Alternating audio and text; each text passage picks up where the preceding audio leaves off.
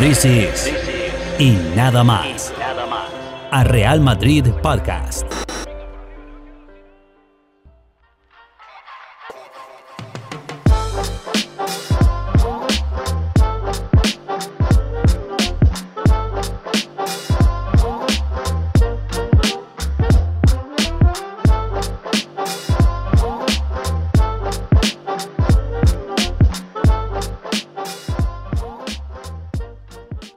All right, everybody, what is going on? This is the Y Nada Más podcast, and I am your host, Eric Rivera, and we're back. We're back again.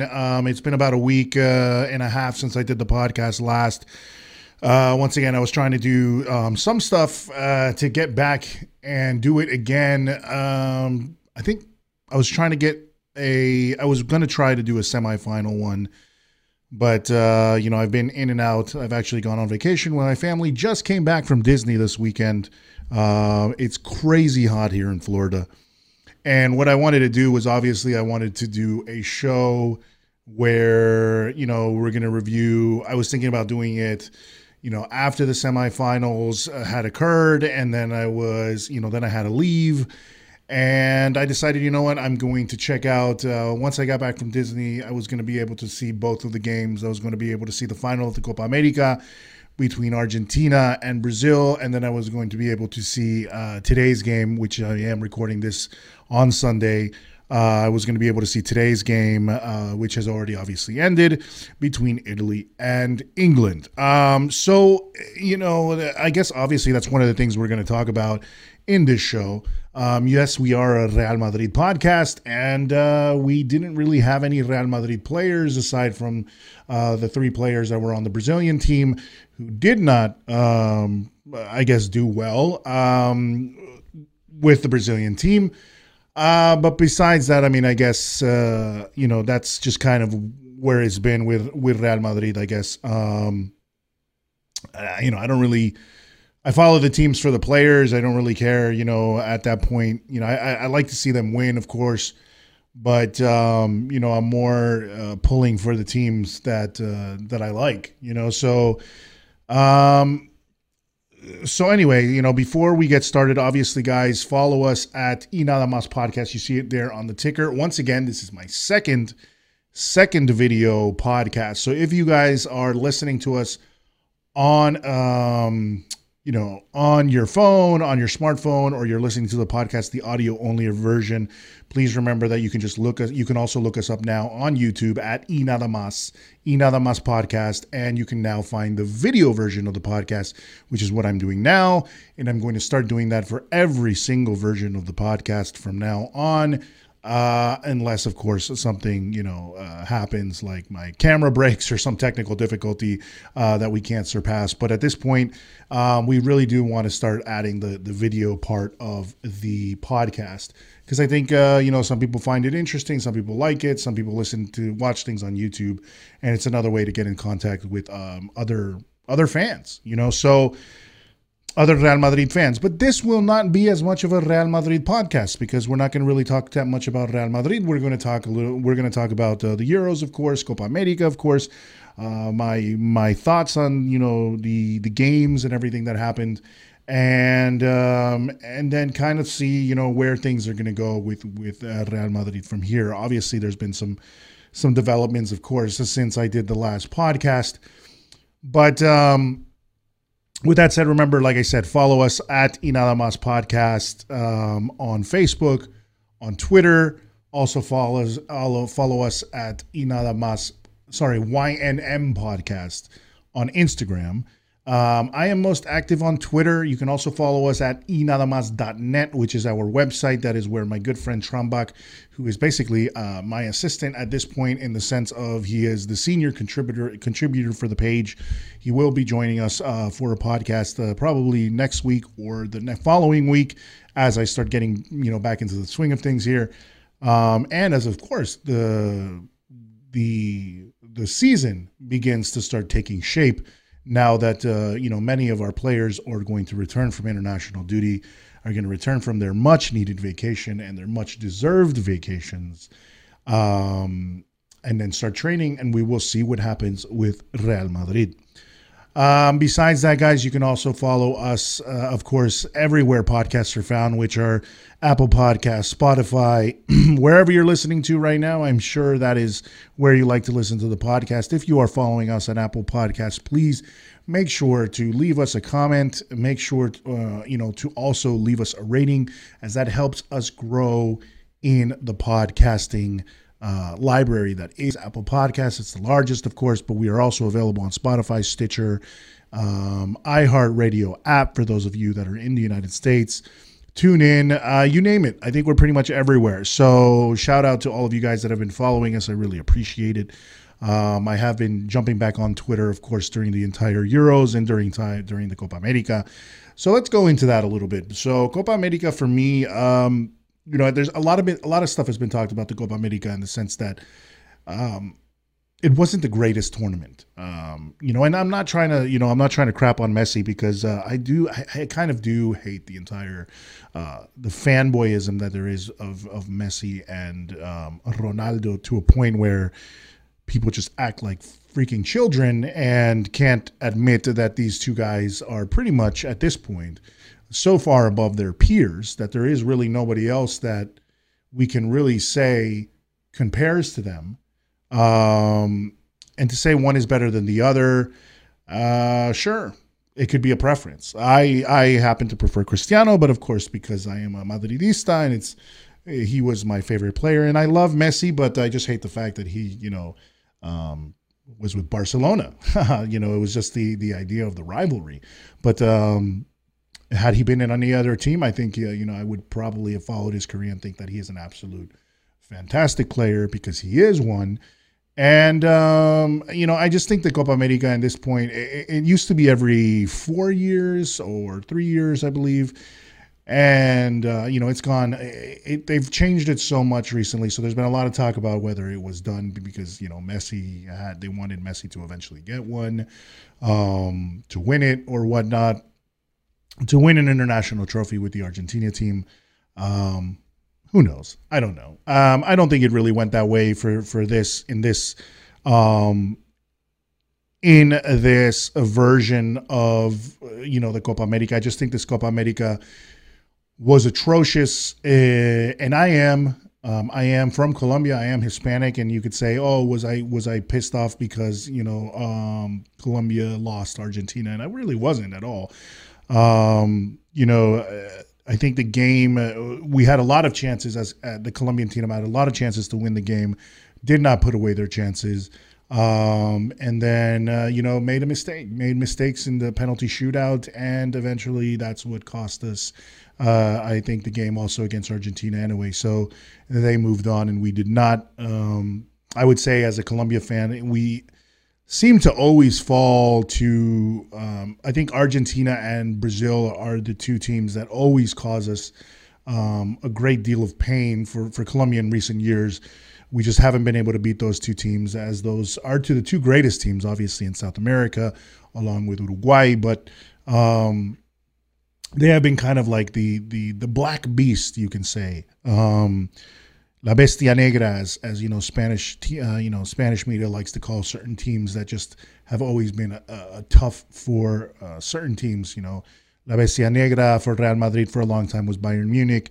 For Colombia, it's really been Brazil, and it's always been sort of Argentina. I think there was more of a heated rivalry with Argentina many years ago when we had the famous 5-0, the famous 5-0 that sent Colombia. That was kind of our golden years with Pibe Valderrama and Andrés Escobar, rest in peace, Asprilla, Tren Valencia, all of these fantastic players, where Colombia got to a point where almost it was, they were the number one ranked team in the world at one point. That was our golden generation, and we were able to beat Argentina 5-0 and qualify for USA 1994, and then just crashed out of that spectacularly. But of course, if you have seen, there's a really great documentary, 30 for 30 on ESPN. It's called The Two Escobars, and it talks about Andrés Escobar, not related to Pablo Escobar, but Andres Escobar's assassination after the 1994 World Cup, and how that tied in with a lot of the things that were going on with narco football, they called it, or the football that was going on in Colombia that was tied to the drug trade, and the success that it caused, but also the problems that it was causing as players were being threatened to death, were being threatened, and as evidenced by Andres Escobar's murder, at some point, it was all being sort of like it was a chess match. It was a game for the cartels to pretty much play with the lives of these football players. So that was our golden generation, and then ever since then, I have always held on to this rivalry with Argentina, but that's because I grew up with that. So I've always disliked the Argentina national team. And then more so, I think, obviously being a Madridista, just not wanting Messi to get those so that we could kind of always laugh at Barcelona, but it wasn't really about Messi himself.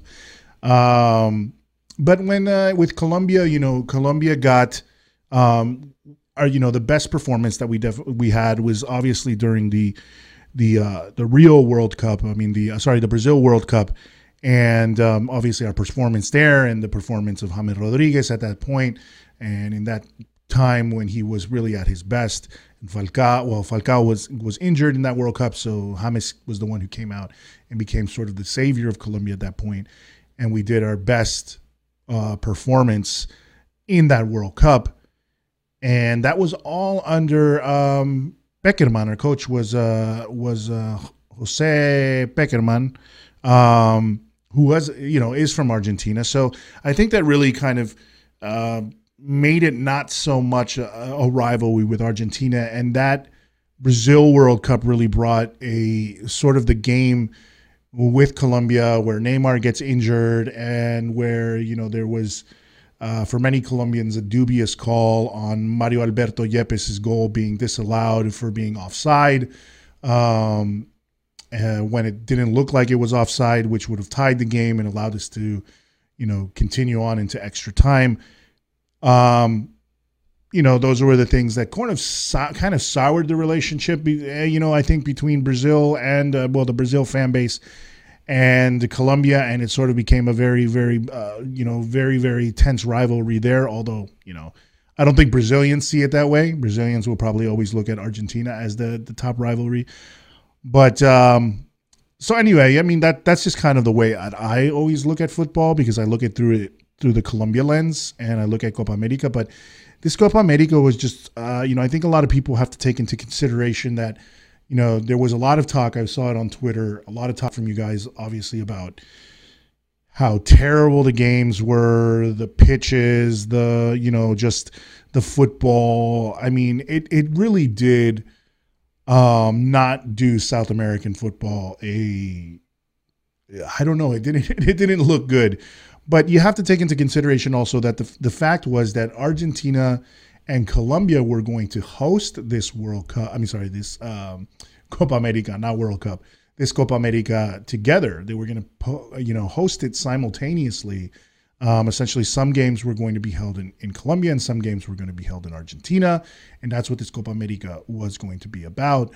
And then usually when we have Copa America, since there are only 10 teams that compete in South America, we would invite 2 teams in order to have 3 groups of 4 teams, and essentially, the top 2 of each group would go through, and then the 2 best third place teams would go through as well. So, that didn't happen. That the idea for everything that was going to happen, that it just didn't turn out that way, of course. So, so what ended up happening was that Colombia, there was there was a lot of political unrest in Colombia at this time, and there's also issues with COVID, of course. So they decided not to do it there. And then Argentina also had a rise in COVID cases, so they say we're not going to do it there. And it moves to CONMEBOL. CONMEBOL decides, instead of canceling it, we're going to move the whole we're going to move the whole tournament to Brazil. To even, which was crazy to me, at least in my opinion, because Brazil has, I believe at this point, and I, don't quote me on it, but I think they had the highest amount of cases in South America and the highest amount of deaths of COVID in South America at this point. Even so much so that the Brazilian team at some, there was some discussion where the Brazilian team was saying that they did not want to play the Copa America. Who knows what happened, but at the end of the day, it was played there, but it was not, again, Colombia and Argentina were the two places that were actually setting up to be the hosts of this thing. So moving it to Brazil, all of a sudden, I'm pretty sure, as you could tell, it seemed like it. A lot of the pitches were not in the best shape. It didn't seem like they were. They kind of just had to take it. Decide rapidly to host this. And I think, and then also having two groups of five where kind of the top four go through, just made it really, it made it strange, that, it made it strange that, they were going to,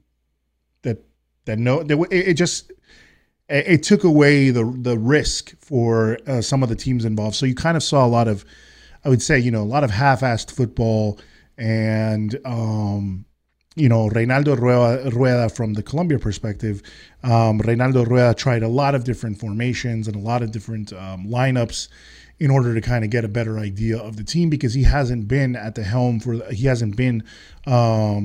the Colombia team very long at this point. He's only played 2 games from the World Cup eliminations, and then this Copa America. He has coached them before, but many years ago, but this is his second stint with the team. But it was almost like he was still trying out to figure what he wanted to do. So Brazil absolutely looked fantastic.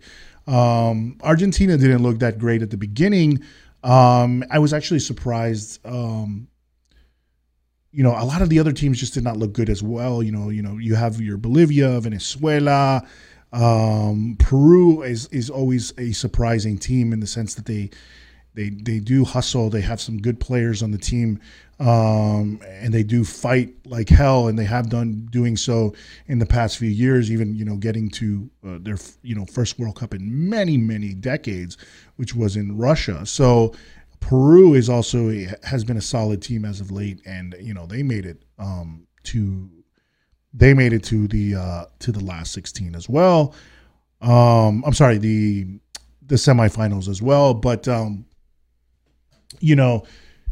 it's I would just say the football wasn't the greatest. I wasn't paying attention much to, I don't want to talk too much about it because I wasn't paying much attention to it other than the football that was being played by Colombia, and then just the final, of course, because I was watching the final, and I did try to catch some of the other games, of course. But I think it was also, the factor of the marketing of it, the fact that it was kind of slapped together last minute, and everything that was going on politically in Colombia, the COVID situation in South America. Whereas in Europe, we were seeing with this Euro, it was almost the return to somewhat of a normal opportunity to see international football with, the stadium in Hungary, of course, was absolutely packed. It was amazing to see that. It was amazing to see, Copenhagen and some of these other places that were allowing a lot of people in. I think it was Baku and Azerbaijan as well, that it looked like they were, completely, there was a lot of people in the stadium, and then, of course, Wembley. So, the opportunities to see football with fans again, the surprises that were coming out of the Euro competition, the surprises in the sense that some of the best teams crashed out, or the teams that everybody thought were the favorites crashed out. And, we kind of got some big surprises with teams like Denmark and Switzerland and Ukraine, Sweden, of course, getting through. There was a lot of, surprises in that sense. and there was just a lot of like, really, really, I would say just really, if we were going to talk about like storybook endings and narratives in football and stories to talk about of, last ditch efforts and, playing to the final whistle, you didn't see that in Copa America. You did see it. You saw a lot of it in the Euro Cup. And I have to say it was, for me, the best tournament of this summer. I was excited for every single game. And it sucks because being from Latin America, I would say that for Copa America, and I'm usually very excited about Copa America, but it just seems so haphazardly put together that it was just I wasn't happy about it. And then I just wasn't that interested in it. And then the game, I think the final, of course, it was Messi, Argentina versus Brazil, which is always a huge game. And it had all the makings of, sort of the rough, and we kind of saw that, the rough play, but I would say, the other problem with the South American football was the VAR, the reffing is just always so all over the place. And it was insane, for me, there was the game against Brazil in the group stages for Colombia where the ball hits Nestor Pitana, who was the ref, and he acts like he's about to stop the play, puts the whistle to his mouth, is about to blow the whistle. All the Colombian players stop, and then all of a sudden he's like, yeah, just let it go. And then, Brazil scores a goal, the game's tied, and then in the last minute, they go to, in the last, they give like 10 minutes of extra time, and then Casemiro scores. Which I can't hate it because it's Casemiro, but of course it was just the weirdest sort of anti-regulation or against FIFA regulation sort of call. It made no sense whatsoever, but it wasn't going to make a huge difference at the end of the day, though, because Colombia still moved on. But it was still that, sort of that thorn in our side when it came to, for me being a Colombia fan, a thorn in our side for losing that game, when, we were, I feel like we were being the better team at that point, or we're playing better. With huge, that's another thing. I think that some of the narratives that came out of Copa America where, Brazil looked absolutely phenomenal until they hit sort of the knockout rounds, and then they kind of slowed down, and a lot of people were wondering if the things that we saw in the beginning were simply, because they weren't playing, they weren't playing the best opposition at that point. Because then they looked weak, I would say. I think the link up between Neymar and Paquetá was really the best thing that they had. Casemiro as well, of course. Militao had some good, had a good game as well. But it seemed like a very disjointed Brazil in many facets of the game, in the knockout stages, and then in the final, it was just a very Di Maria, I think Rodrigo de Paul and Di Maria showing once again that he is just a phenomenal player. I think, honestly, and I hate to say it, but I feel like, and I know people are going to talk about it, but, I just feel like he's the best player on that Argentina team that played in the Copa America, at least in the final and in the knockout rounds. And especially De Paul had an amazing game. De Paul now going to Atletico Madrid, which is going to make that team even more of a nightmare. He's another great player out of Argentina. He had a great game, and Di Maria had a great game. And they were the ones who ended up winning it for Argentina. Of course, Messi's going to get all the accolades. But the story is obviously going to be about him getting his first international title. But, he definitely owes it all to I think, to Di Maria and De Paul in that game. And of course, the performance by Dibu Martinez, the goalkeeper for Argentina, who, although, he talked shit to the Colombian players and all that stuff, I think that's sort of the crap, all that kind of stuff happens in football.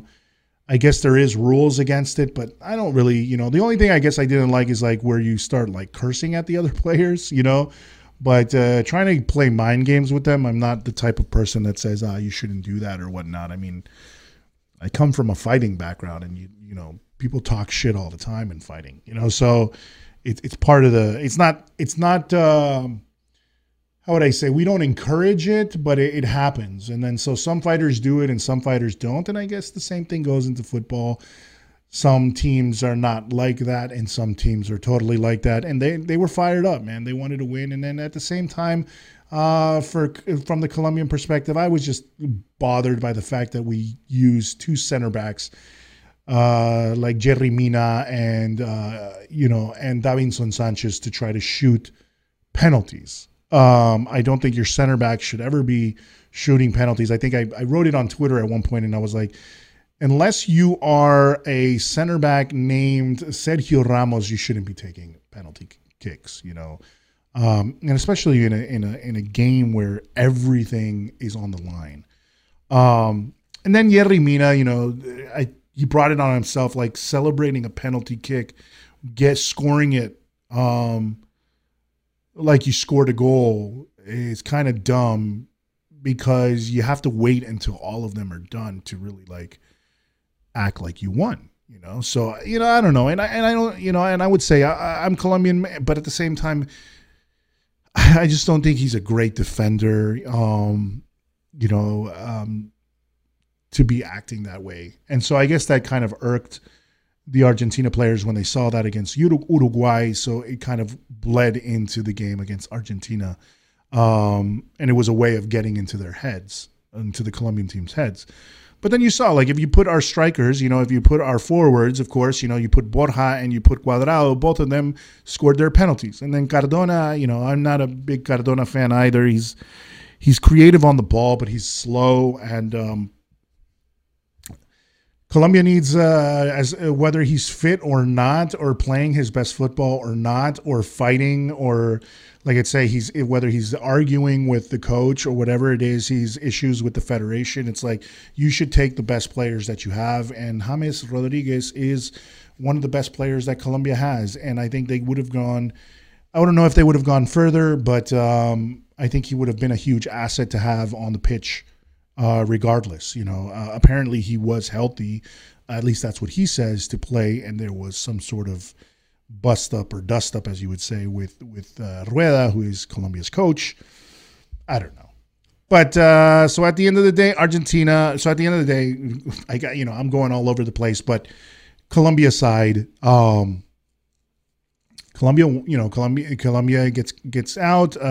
Brazil beats Peru as well in another, which was a pretty solid game as well. Then Colombia gets third place, beating Peru 3-2 with 2 Lucho Diaz goals, which I would think the standout performer, if we were aside from the Brazil and Argentina team, I have to say is probably Luis Diaz from Colombia. I think he's somebody to take a look at. I mean, he's also already been performing really great at Porto. We all know that Porto is a phenomenal kind of a breeding ground for talent.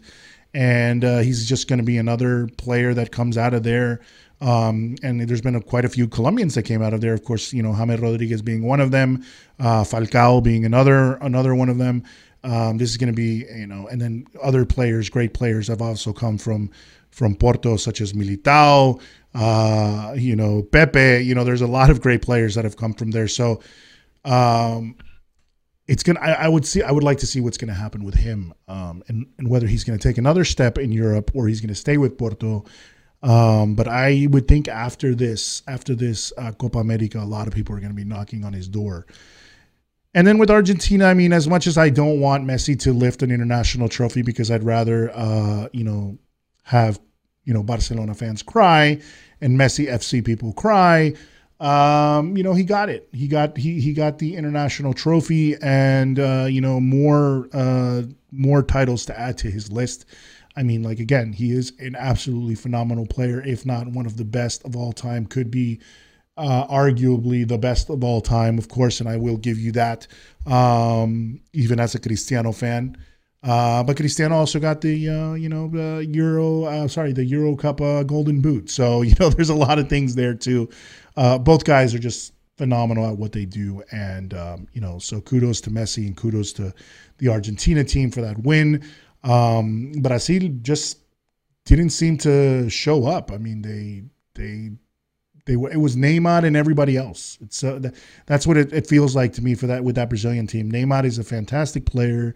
You could say what you want about him diving and whatnot, but he is a phenomenal player, and it just seemed like nobody else was playing to his level in that game. So moving to the Euro Cup, I mean, I'm an Italy fan, so I was happy that Italy won. Sorry for everyone that was going for England. So here's a couple things I wanted to talk about, I guess, talking about the Euro Cup and everything like that. It is a absolutely insane thing to me, with the Euro Cup. The thing that's insane to me is with the England game, the reason I dislike England is for that. I mean, I just dislike the fans. I don't dislike the players. I dislike the fans of England, and obviously I'm not going to lump everyone into the same boat because there are classy England fans, but you have a terrible amount of, yes, there are terrible fans everywhere. So you can say that, but there are terrible fans for every single team. But England being such a large, I would say such an important nation, a storied nation when it comes to football, of course, being the inventors of the sport per se, and then being, of course, where the Premier League, the most popular league by many standards, but also, of course, the league that your pundits and fans believe is absolutely and unequivocally better than everything else, better than every other league. And to have to hear that time and time again, being a La Liga fan and being a fan of all football, to be honest with you, is really annoying. And I think in a lot of ways also the nastiness that, there is nastiness in football, but the nastiness that does come out on certain things, like, of course, the things that were said about the young German girl, the booing of a national anthem, that kind of stuff. I mean, yes, I don't care if, obviously there was world wars or whatnot, but none of the players that are on the pitch had anything to do with that. And so all of that stuff that is like brought this animosity, has brought this sort of political hatred, but it's strange because it didn't even seem like it was that. It was like, just being dicks for the sake of being dicks. I don't know. It's, and you could say it's all fans do this, but at the same time, all fans do it. Not all fans are like that. And yes, there are bad fans, but yes, there are assholes everywhere, but it doesn't give you because there are assholes everywhere, doesn't give you the right to be an asshole, because that's just, because somebody else is being a dick doesn't mean that you have to be a dick. You could take the high road and be like, hey man, that's not how we are. But that's what happens. And unfortunately, and then what happens is it gets played off as, that's football. And if you don't,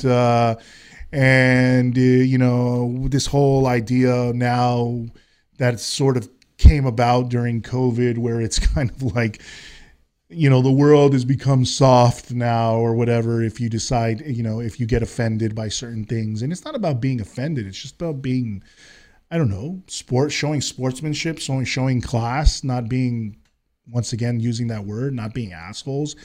And I think what happens with England is that a lot of people get fed up because of the fact that there are so many asshole fans, that the pundits that are out there seem to only believe, unfortunately, I think the problem with the English pundits are that they believe only English football exists and no other country has great football. Many of them, not all of them, of course. They only believe that they have the best football, that they have the best players, that they have the best league. And it just tickles me in the sense that I love it and I'm happy about it, is the fact that Italy, where the majority of the squad is made up of players from Serie A, which everyone calls a farmers league, which is a term that I absolutely fucking hate too, because I am a fan of all football. Yes, I don't watch maybe the Eredivisie or I don't watch Ligue 1 closely, but I do try to catch games here and there. I love La Serie A. I love the Italian football. And, you know, with the amount of time, with the amount that it's been crapped on, to see a team that has been completely made up of supposedly these Farmers League players win the Euro makes me happy, you know. Wasn't a team full of Premier League players, aside from who? Jorginho, who happens to be on Chelsea. Emerson, who happens to be on Chelsea but didn't play that much this year. I mean, sorry, during the Champions League for them. And Berratti, who plays for PSG. You don't really have anyone else there that is outside, that plays outside of Serie A, you know? So it is really for me, it was a great thing to see. And they were playing the best football. I think they were playing the best football throughout every single game that they had, with the exception of Spain, who happens to play a similar style of football, which was trying to keep possession, trying to tiring out their opponents by making them chase the ball for the entire game. Italy and Spain, I think Spain wasn't playing great, but they're in dire need of just finishing, and of course, I was happy that they lost because I don't like Luis Enrique, but they did surprise people more than, people give them credit for. And at the end of the day, as much as I don't like Luis Enrique and as much as I was going against Spain because they obviously didn't take Madrid players, you have to be real. I mean, which Madrid players, aside from Nacho, which Madrid players that were Spanish were they really going to take besides Nacho? And Sergio Ramos was really injured. Who were they really going to take? Lucas Vázquez, of course, was somebody that you would include, but he was injured as well. Isco was not somebody that I would, he's performed well when he plays on the national team. But I kind of get where Luis Enrique was going, but it was kind of that whole spectacle of not taking Madrid players almost on purpose, it seems, that bothered me. And of course, since I'm not from Spain, I don't really have to care about it. So, because it was a big thing in the media of how Madridistas were supposedly in Spain, of how Madridistas were supposedly anti-Spanish because they were going against the Spanish national team simply because they were against Madrid. So they were against Luis Enrique for not taking Madrid players. And so there was that big division that's obviously going on in Spain, and that's a whole other issue there. But I was happy to see them go out. I didn't think they had the best quality aside from, they have a good quality, like I said, the Spanish football, the tiki-taka, the good passing, the passing, the keeping the possession, the high press, being able to, keep possession, and then when they lose possession, immediately regain possession. That's been Spain's game for years now at this point. But when you don't have the players like Xavi, Iniesta, and make that, and not even that, but making great passes to forwards like David Villa or Fernando Torres or these other players that were able to finish the plays, that's where Spain is losing out, in the sense that, I was happy for Morata because, there's nobody needs to be shit on like that. So, at least, he scored and he shut people up, but then, he misses the final penalty. So that was kind of sad for him, but at the same time, he kind of shut a lot of people up, of course, too. But, going back to the England game in Italy, I was just happy that they were able to shut everybody up, and especially, I think for England, the other thing that didn't help them was Sterling's dive, because that was a clear dive in the game against Denmark. And of course, Denmark were sort of I was going for Denmark, but I have one of my close personal friends is from Denmark, and so we were talking during the entire time while he was here, and then he flew actually to Copenhagen to watch the game, to just be with his family and whatnot, but also watch the Euros there with his peeps. And of course, I was, rooting for Denmark because they were the dark horse, and the things that happened with Eriksen and then squeezing through, and how they seem to have just come together and were playing some really great and solid football.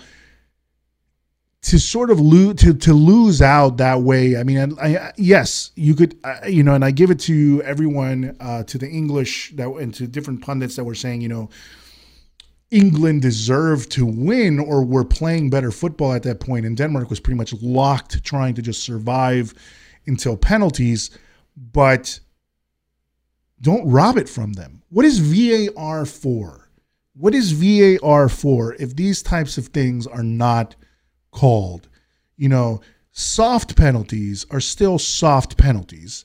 And they shouldn't be given. Like if it's a light touch, come on, it's a contact sport, people. Like, why are these things given to them? He barely touched Sterling for him to go down, if at any, for him to go down like that and give that penalty.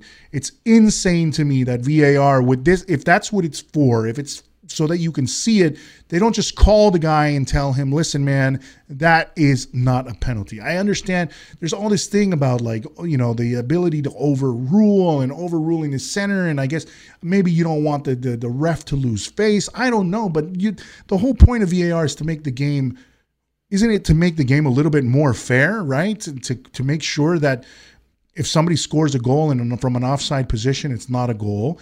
If somebody scores a goal when they handled the ball, let's say, like a la Maradona with the hand of God goal, if there was VAR, obviously he wouldn't have scored that because it would have been reviewed. But at the same time, it's like, what, if that's what VAR is for, why are we not calling that shit?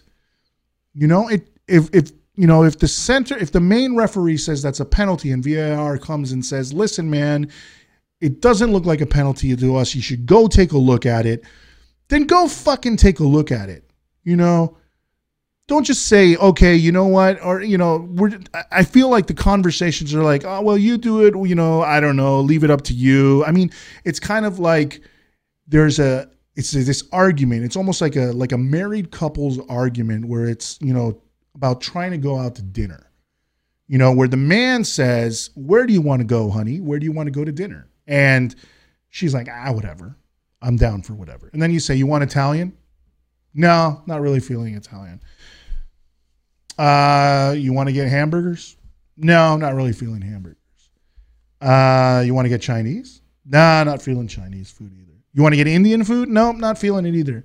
So then you know what? It's not whatever I want. Right? Because it's like your wife says, whatever you want, and then you give her 5 different options, and she says, nah, none of those. It seemed like that is the argument that's going on between these guys. It's like, is it a penalty? I don't know. You decide. I think it is. But is it? Maybe you should take a look at it. You think I should take a look at it?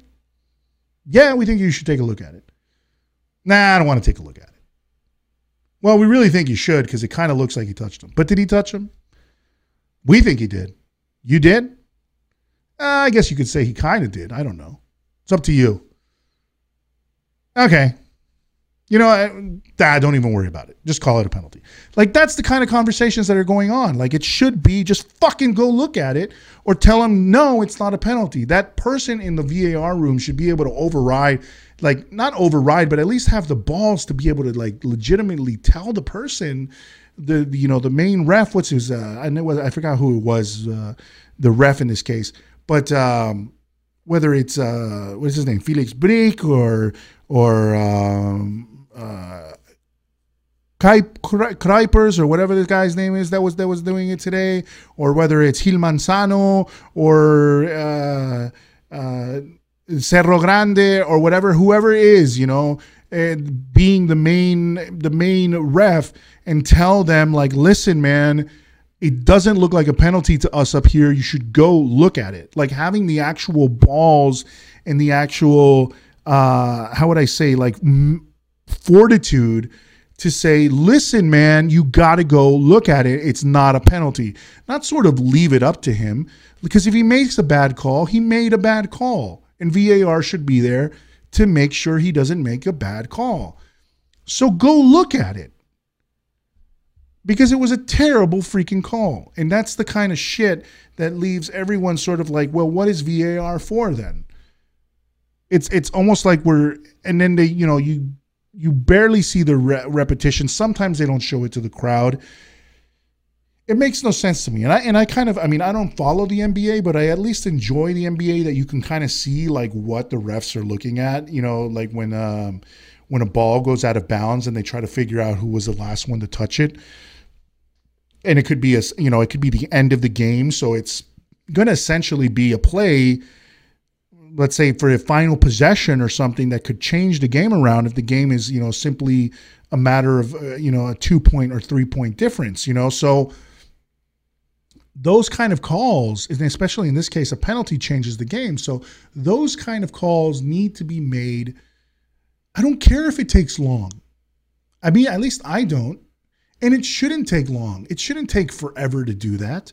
That's what the technology's for. So you can see like, that's a soft penalty, man. Don't call it, And I think at that point of the game, you would also kind of go by I don't know, by the way the game is going. Like, was it a dirty tackle in the penalty box? Was it a hard tackle in the penalty box? Or was it something soft in the penalty box that right now, with maybe 2 minutes left in the game, just let them go to penalties instead of, giving a dubious penalty call? It just makes no sense to me. That's what VAR is there for. And I would say the same thing. Listen, guys, I watch games for Real Madrid. I watch games for Colombia. I watch games for the teams that I am a fan of. And I hate winning.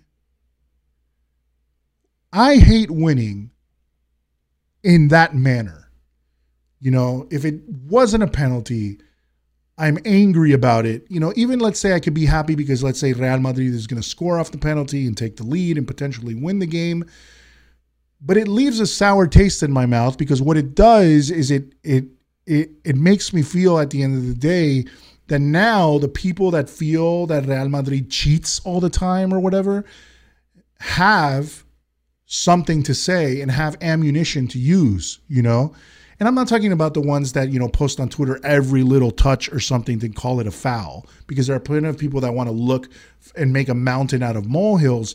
But those small penalties need to be, like, those small things need to be revised. You need to have consistency in this thing. And this type of, thing where he dives and gets a penalty call was terrible.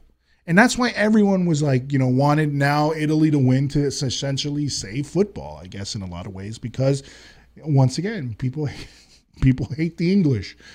People hate the English. Maybe it was because, maybe it was because of the British Empire at some point. Maybe it is socio-political, or whatever. But there is an arrogance, and and I think Luka Modric said it best. I think recently when he was playing in the Euros, before the Euros, about when he playing for Croatia, and he was asked about, and he said there was an arrogance that he didn't feel it was the players themselves, and I don't feel it's the players themselves. And I don't even think it's Gareth Southgate. I think he's doing an incredible job with the English national team. It's just a lot of the pundits around there, like Gary Neville and Tim Sherwood and some of these Sky Sports assholes, and all these guys coming out, and it's like nothing exists outside of England, and we all know that that's not true, and they know that that's not true. If we were looking at club football, they know that they get their ass handed to them all the time. You would think that a team, and then going back to the national team, okay, well, let's talk about club football for a second. Obviously, what was it? Something like the last 8 times they faced a La Liga team in a final of club football, they've won 0, And then to look at England, that you haven't won a major trophy in God knows how long, you would think that by now you know you're not the hottest shit for you to be talking like you are consistently, you know?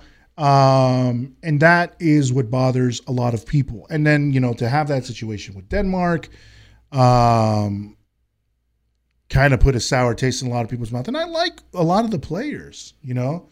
I feel terrible, though. I would have to say, you know, going to the game today, I feel terrible for Saka. I feel terrible for Rashford. I feel terrible for Jadon Sancho. You know, but I think I feel the worst for Saka because he just looked like he was absolutely destroyed after he missed that penalty, the final penalty. But I think it could have been, you know, just a bad call, and Southgate made a bad call there because, you know, bringing somebody off the bench who's not even like, I don't know how we say, like, you know, we say it in Spanish, like they no han calentado, you know, they're not warmed up. They're not in the, I would say, you know, the moment of the game. They haven't absorbed it yet. They haven't been on the pitch for very long. They're still very cold, you know. You could say they're fresh, but then you can say they're also cold. They're not really warmed up in the sense that, yes, they probably are warming up on the sideline, but it's different. They're not like mentally plugged into the game yet for you to bring them on at that moment. Young guys too, not even guys with like massive amounts of experience. You could kind of get away with it and say, you know, you brought these guys on because they have like massive amounts of experience. That's like saying you brought on like Cristiano Ronaldo or Messi, you know, from the bench in the last few minutes in order to score penalties because these guys are some of the greatest of all time in doing it. But to bring on guys who are young guns, you know, the likes of Rashford and Sancho, was a mistake. Just a mistake in judgment. I mean, but it would, you know, who knows what would have happened. Like, so if he wouldn't have brought them on and they would have lost, people would be asking, why didn't he bring them on? Why didn't he make any changes, right? And if he does bring them on, so it's kind of like you're damned if you do and you're damned if you don't, you know? So, but I feel terrible for that kid Saka, man. I don't even know how old is he. But he's a young kid. He's like 18, 19, something like that.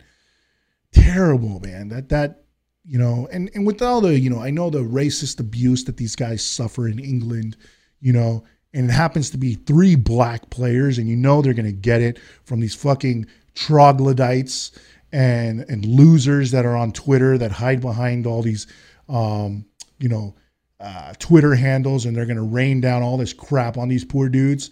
That part is what I dislike, you know. That part is what we would love to have to avoid, because if they win, then they wouldn't get that. But that's it. It shouldn't be only about, you know, winning. You know, you shouldn't be nice to people simply because you won, or appreciate players simply because you won. You know, when you lost, they did a great job either way, but it was a penalty shootout, you know. And there's also an error there by Southgate in bringing them on, I think, at least just to shoot penalties, in my opinion. But besides that, I feel like the game, you know, they came out rapidly. They came out energetic. They scored the first goal, you know, via Luke Shaw. You know, they were attacking. You know, they went with three center back. I mean, sorry, you know, 3 defenders and the wing backs and Luke Shaw and Trippier. You know, so is it Trippier? Now that I'm thinking about it, is he French? Is that like a French background? Or was it just Trippier? You know, anyway. So they were using them as wing backs, and they were playing well. They scored, but then they just seemed like they sat back and were really content, because, I mean, I think Italy, of course, terrible performance. Just to, you know, say Ciro Immobile had an absolutely forgettable Euro Cup. The dude was a dud, And he's usually great, but if the team doesn't give him space, he's not a striker that seems to be very good with his feet and very good on one-on-one situations, or situations where he's like doesn't have the space to turn and shoot, or he has to think very quickly. It seems like he was just he was out of sorts. Like he might be. It seems almost at this point, you're thinking more of a poacher where he can, if the ball is put at his feet, he can score, but for him to do some of the work, to turn and shoot or dribble past the player, dribble past at least one defender or something, he can't do it, or he wasn't just able to do it. But he was just terrible. I mean, he was the weakest link in this Italian team. I feel throughout the entire Euro Cup. And Barella, who performed masterfully in the Belgium game, really did not do well in the last two games for Italy.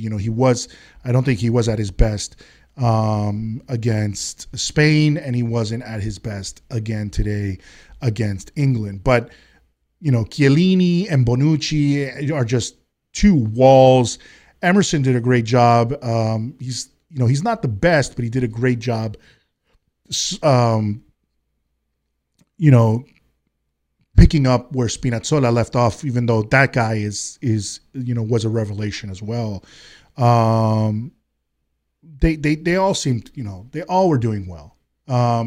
Italy was doing well, and the point of, once again, keeping possession, and then at that point, almost tiring out the English team, making them chase the ball the entire time. But the problem that I saw from the English team was,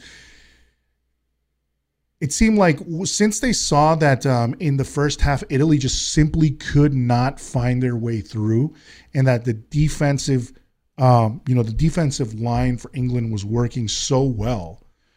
They really were. At that point, it seemed like they could just sit back and do that in the entire game, run out the clock, and win 1-0. England.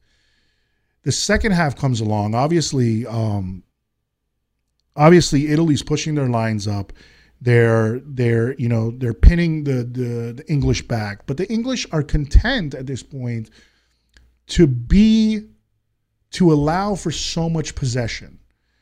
And Chiesa was having a phenomenal game, breaking in, trying to at least breaking in and trying to put dangerous balls across the box.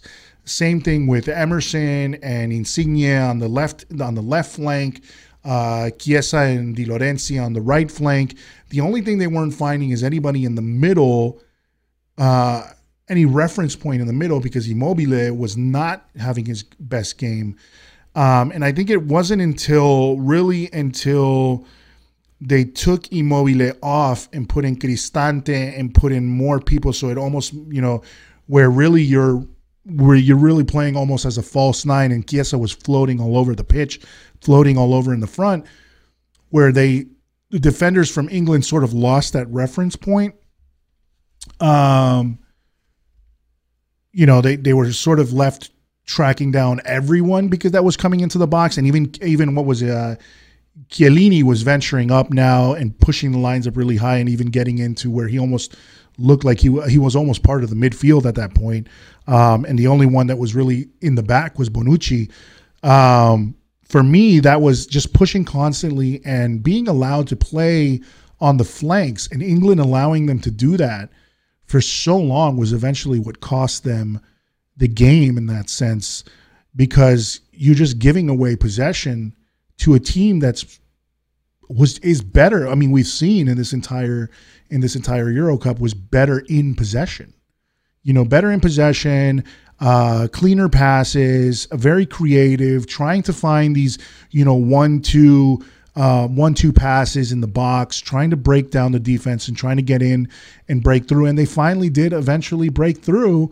It wasn't the prettiest of goals. It took a bounce off of Pickford and then hit the post and then bounced off to Berratti, and then Bonucci kicks in the rebound. But that's going to be bound to happen when you're allowing so many of their players in the box, and you're also so many. For me, I don't like having. Sometimes I get worried even when I'm just watching football when you have like those, when people park the bus, because you can also have just bad luck where if somebody's just taking speculative shots it's going to bounce off somebody and, just going to the goal, and I think that's something that you could really, that could become a huge problem. And it eventually worked for the Italians. And then at that point, I think actually bringing Belotti on sort of gave England once again that number 9 reference point. So it actually played a little bit against, this is just my observation, played a little bit against what they felt they were doing well with, not having a number 9, sort of having a false 9. But at that point, I think nerves set in, the history of the occasion, the huge, the amount of, how would I say, the nervousness, the gravity of the situation, started to set in for England, being in front of their home crowd, feeling the nerves of that entire home crowd of, are we going to lose again? When we were pretty much for 3/4 of the normal time leading this game, and dominating. I would say not dominating, but to a point where Italy was not causing as many problems. They were making, invasive runs and passes and things like that. And I said the little 1-2s and going on up to the flanks and things like that, but they weren't able to really, they weren't getting in the way they needed to, and I think they just got content with that, and that was dangerous. And then once they were scored on, it was 1-1. The nerves started to set in, and that is where the experience of guys like Chiellini and Bonucci started to set in, because I'm pretty sure they're telling all these guys, we can win this, we can do this. These guys are nervous. I think they start feeling it. They start feeling that they have the possession. Having the possession of the ball obviously is no doubt making them feel confident that they can keep working the ball and working the ball around and trying to get in, and that they have the players, not like Spain in the sense that they didn't feel maybe they had the best players to score goals, but I feel like with players like Chiesa, players even like Bernardeschi, Locatelli, just all, Insigne, all these players, Belotti, having these players that you felt like, if we get this crack on goal, we could most likely score it. If we get a shot into the box from a corner or from a free kick, we have, Chiellini and Bonucci in the box as well, who are two very experienced players that have height and can score, so I think as a whole, they were feeling more confident and they looked more confident. Whereas for me at least, you could see that the English team was slowly, I think history starts to weigh on you. This I don't like to say, like, I don't like those stats of like, hey, this team has lost the last, 9 finals, because really none of those players that are on the field might have been on any of those. It's almost just like saying, we have bad luck.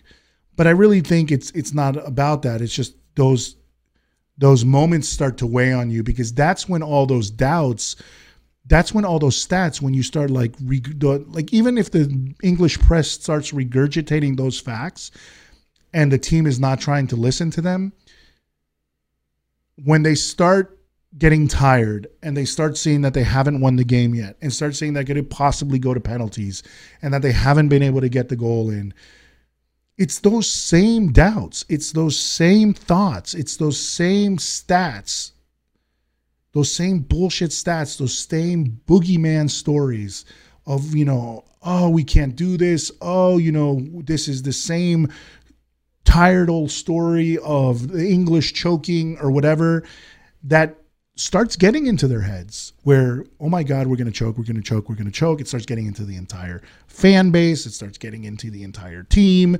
And that is what I think is England's demise in this game. And then, of course, like I said, the choice of Southgate, bringing in these young guns to try to finish the game, which I don't blame him for it. I think it could have gone great for him, and then he would have been looked at like a genius, and it could have gone badly, which it did, So, and like I said, I feel terrible for those guys because I don't have an issue with the England players. I just have an issue with a lot of the England fans and the English media and the way it's always looked at that, they are this unstoppable force in football when they should know better already. Anyway, so that's my story and that's my podcast for at least for the Euro Cup. When it comes to what's going on with Real Madrid, well, we know that a lot of the players are back into training. You know what? I'm going to put on the outro music here and just kind of leave it as an outro, I guess. But we already know, obviously, that the players are back in training. Some sad things. I mean, seeing Sergio Ramos in the PSG jersey just breaks my heart. I can't believe he's there. It bothers me to a point where I'm like, I don't want to call him a pesetero. I don't think he's only all about cash, but it's at the same time, what else can you say? For somebody who said he would play for free, which obviously we know no one's going to do that. It's just a figure of speech. And for anybody to take that literally, I mean, come on. But he really didn't do what he said he would do in a lot of ways, which was if your team is in kind of dire straits, and you could see right now they're doing everything they can to just get one player back, which is Mbappe. They're doing everything they possibly can and might not even secure him. And the only person we've signed is Alaba, David Alaba. And then, potentially, you could still lead this team and you say you love it so much, then, I would think, if you really were loyal, then you would do that, you would take a pay cut. You would do what you can to make it work. And so it hurts me as a Madrid fan that he didn't. But I love Sergio Ramos so much that I feel like, it doesn't taint his legacy with Real Madrid in any way, and I do wish him the best at PSG, but as a Madrid fan, it kills me to see him there, and it bothers me. So it's simultaneous, it's that simultaneously bittersweet thing. Love you, want you to do well, but at the same time, like, you're a bastard for doing what you did, for being money hungry, But yeah, that's how I felt about that. And then, this whole Mbappe thing, what's going to happen with Varane as well, that he hasn't responded to any of it. And, by the time this comes out, we might have more news, so we have to see how that's going to go. But yep, that's right now where we are with Madrid, sort of waiting for everything. And now, the Brazil game is over, Brazil versus Argentina. So pretty sure these guys are going to head back soon. Vinicius, Militao, Casemiro are going to head back soon. The guys that are played the Euro Cup are on vacation right now, and I hope they're resting and in a hyperbaric chamber of some sorts, and just getting ready for this season. I feel confident, strangely confident, not because, and I'll leave you guys with this. I feel strangely confident. I always do that. Leave it so fucking loud, and it's not supposed to come in that loud. I feel strangely confident because I like how serious Carlo Ancelotti and the team he's brought in around him when it comes to physical, when it comes to the injury situation, everything that he's brought in as a management side of things, to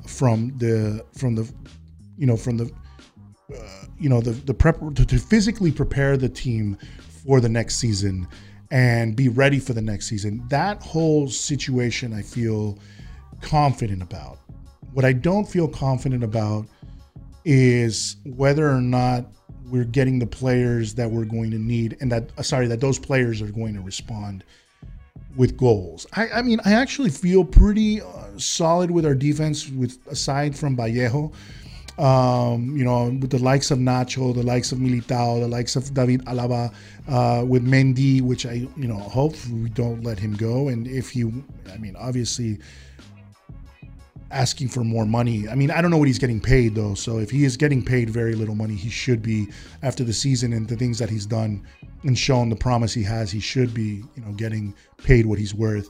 But with the addition, with getting obviously guys like Carvajal, having them back healthy, Lucas Vázquez, the only thing that I really worry about, even having, Odegaard back, Valverde back, Modric, Kroos, Casemiro, our midfield, Benzema, it's really just our wingers that I'm worried about. And you know what? If we do bring back Gareth Bale, as much as I've kind of disliked the way he conducts himself in certain things with the way he's conducted himself at certain times and his attitude at certain times, if he can bring that same fire that he was showing at the end of the season and with Wales, then he is he is an asset to the team. We can't say he isn't, but he isn't the best that we can hope for. Will it be Rodrigo this year? Will Rodrigo, he didn't have the best season last season, but he's had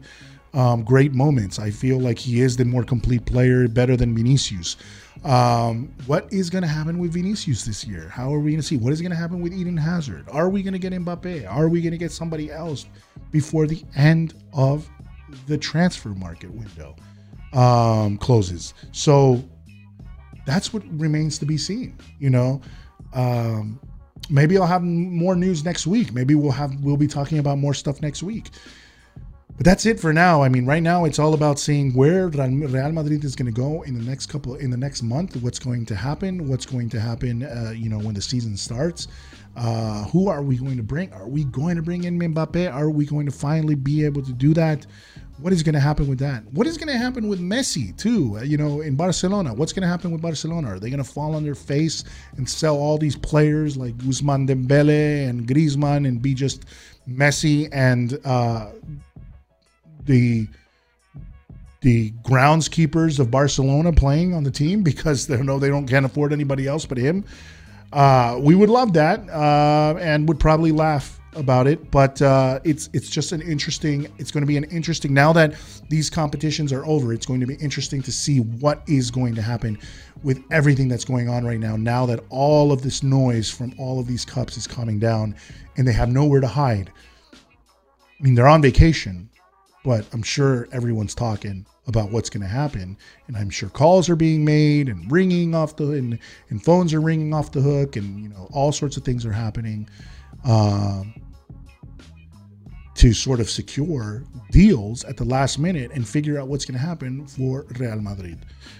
And let's hope it's all positive, guys. But we'll have more news on that as we get close to this, to the end of. To the beginning of the new season. And that's it for me, guys. Thank you for joining me for another episode of Y Nada Más, a Real Madrid podcast, which was really today a lot about the Euros and Copa America. But join me. We will be back from now on every Sunday with the video podcast as well. So check that out. And I will talk to you all again very soon. Thank you very much. And remember to support us on Y Nada Más Podcast on Twitter, Y Nada Más Podcast on Facebook, and YNM Podcast on Instagram. Okay? Thank you very much, guys. Talk to you again soon.